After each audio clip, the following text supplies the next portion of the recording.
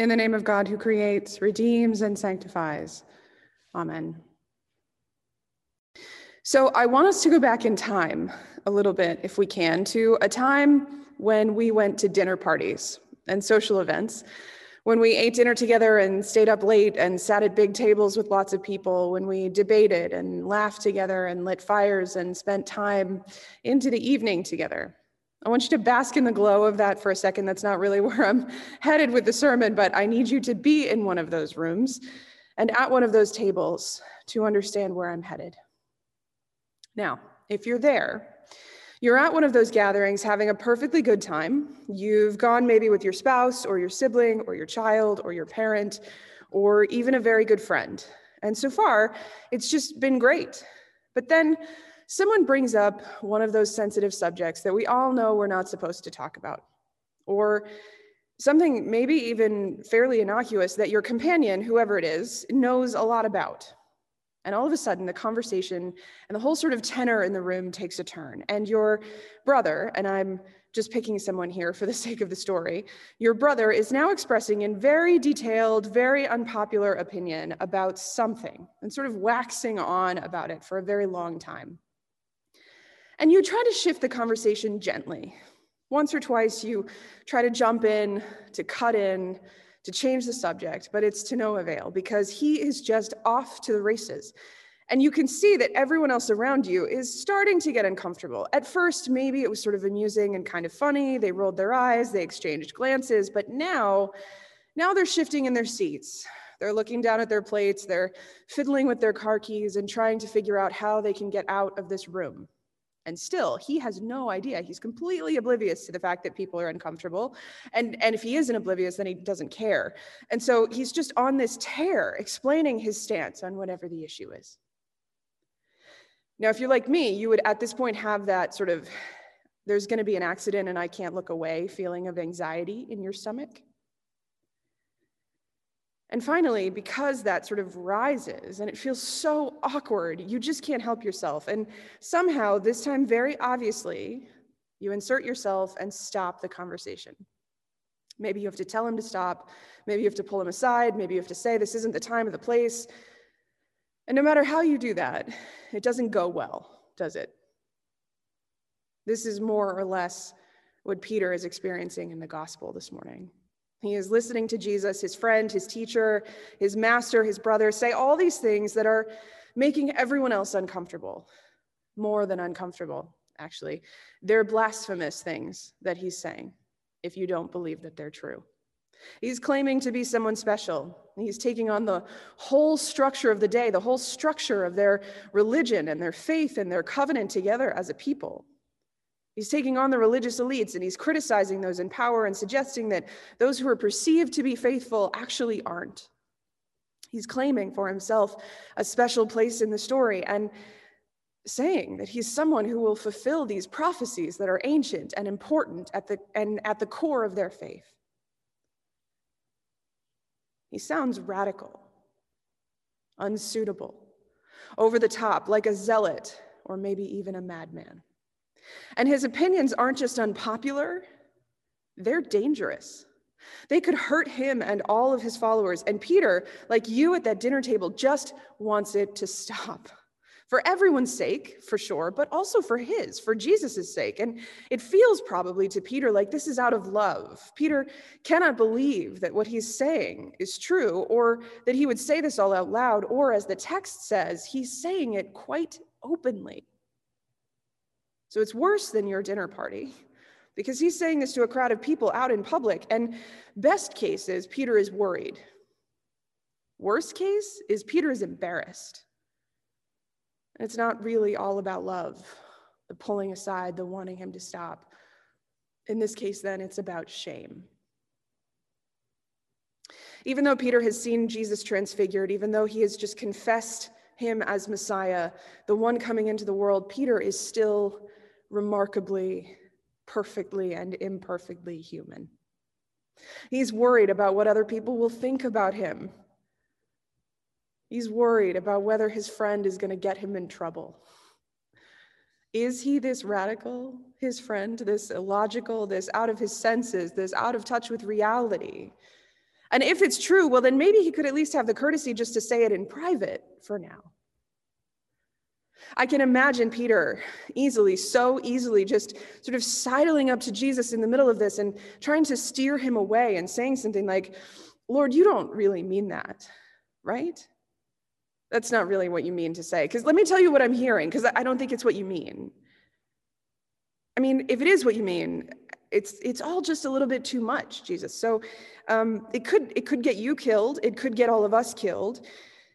And honestly, it just makes us sound kind of bad, kind of crazy. So maybe you could just sort of tone it down a little bit, or maybe we could just talk about these things in private instead of in public.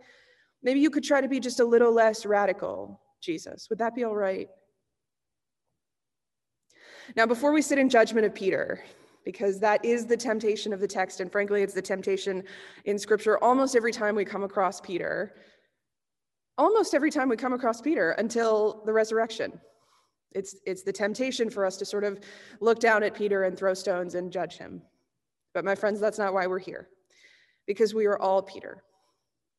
Look away from the temptation of the text to the invitation of the text, which is to understand that each one of us has Peter inside us, sometimes more, sometimes less. And if we're honest, if we listen to Jesus now, today, ourselves with our own eyes and ears and brains and minds, if we take seriously what he says in Scripture, there's no way for us to not have similar moments, similar thoughts. Jesus, is that really what you mean? Because honestly, that sounds kind of harsh and wild and radical. None of us can look at these texts and never cross that feeling. If you look at them honestly, you have to eventually come to contend with what the text says. And we live in a world that forces us to make choices and live in particular ways. And the text is difficult. It judges the world that we live in. So if you live in or around Wilton, in a house with a car or two or three, if you have stability and comfort, if you have any kind of possession at all, any extra money in your bank account, any extra food in your cupboard, if you have any kind of privilege or power or status, if you have ever sinned or made a mistake, if you've ever needed forgiveness for anything, if you have ever gotten anything wrong, the text has something to say to you. And sometimes it's really hard to hear.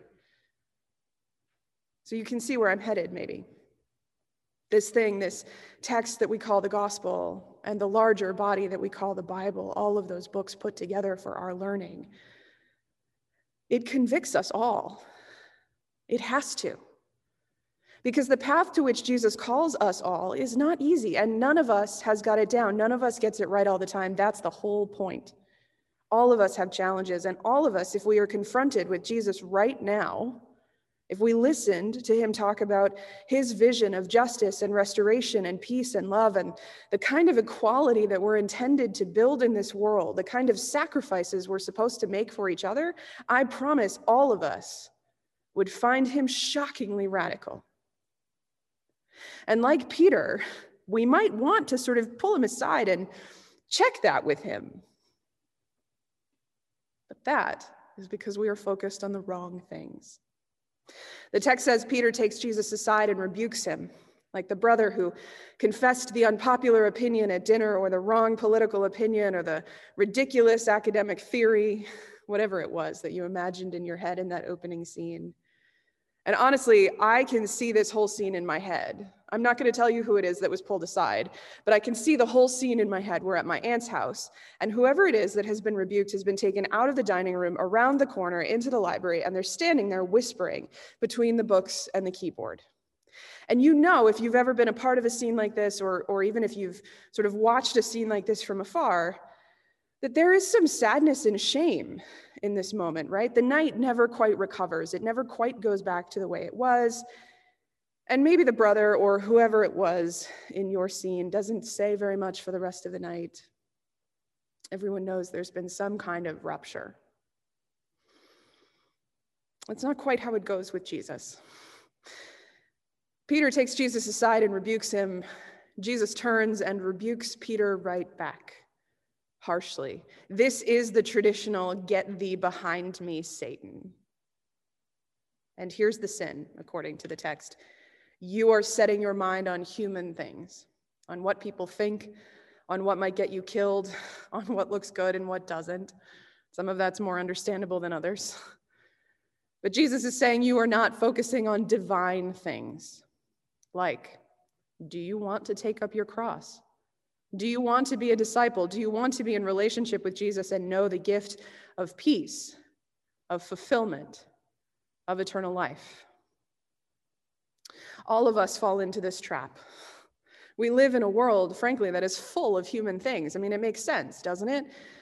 And the divine things, well, sometimes, maybe especially in this season of distance, they feel like they're few and far between, don't they? Like we have to go hunting for them. And even when we do, we don't always quite find what we're looking for. But the invitation of this passage is to see the Peter within us, to know the temptation, to recognize the places where we are focused on the wrong things, to acknowledge that we are still on a journey with Jesus and that we cannot match him yet. Love for love, radical for radical, we just can't. We're working on it, but we're only human, and we are still on a journey. And so that ultimately is the invitation of the season of Lent, to shift our focus lovingly, peacefully, even gently, as we find ourselves in the midst of a difficult, longer pandemic season than any of us wanted.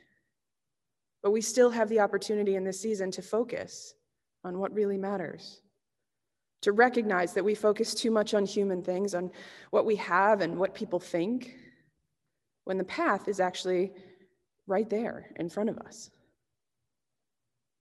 And part of the reason we do that, of course, is that the human things, well, they're a lot easier to focus on than what Jesus is calling us to do. Let them deny themselves, take up their cross, and follow me, he says. For those who save their life, and he means their human life, depending on human things, interested in human things, those who save that life will lose their eternal life. And those who lose their life, meaning lose their human life, for the sake of the gospel, will find real life and gain eternal life, real relationship, real fulfillment, real peace. It's not an easy thing to do, and it's a choice that we have to make throughout our lives over and over and over again, sometimes over and over in a single day.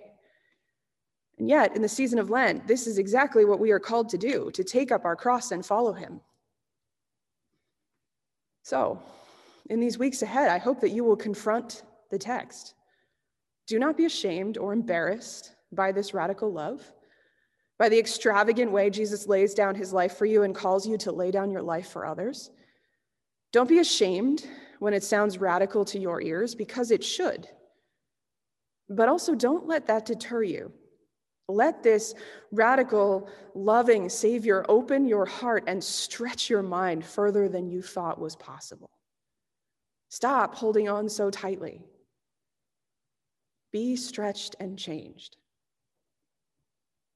The good news for Peter is that even though there are a lot of bumps in the road along the way, and we know how his story ends, he gets it wrong time after time after time after time, and then suddenly he gets it right. And he finds himself, probably much to his surprise, when we read about him in the book of Acts, to sound a lot like Jesus, to be oddly just as radical, on the road to being just as loving, striving to be just as wild as Jesus. This, my friends, is ultimately the call of the Lenten season and the call of this text.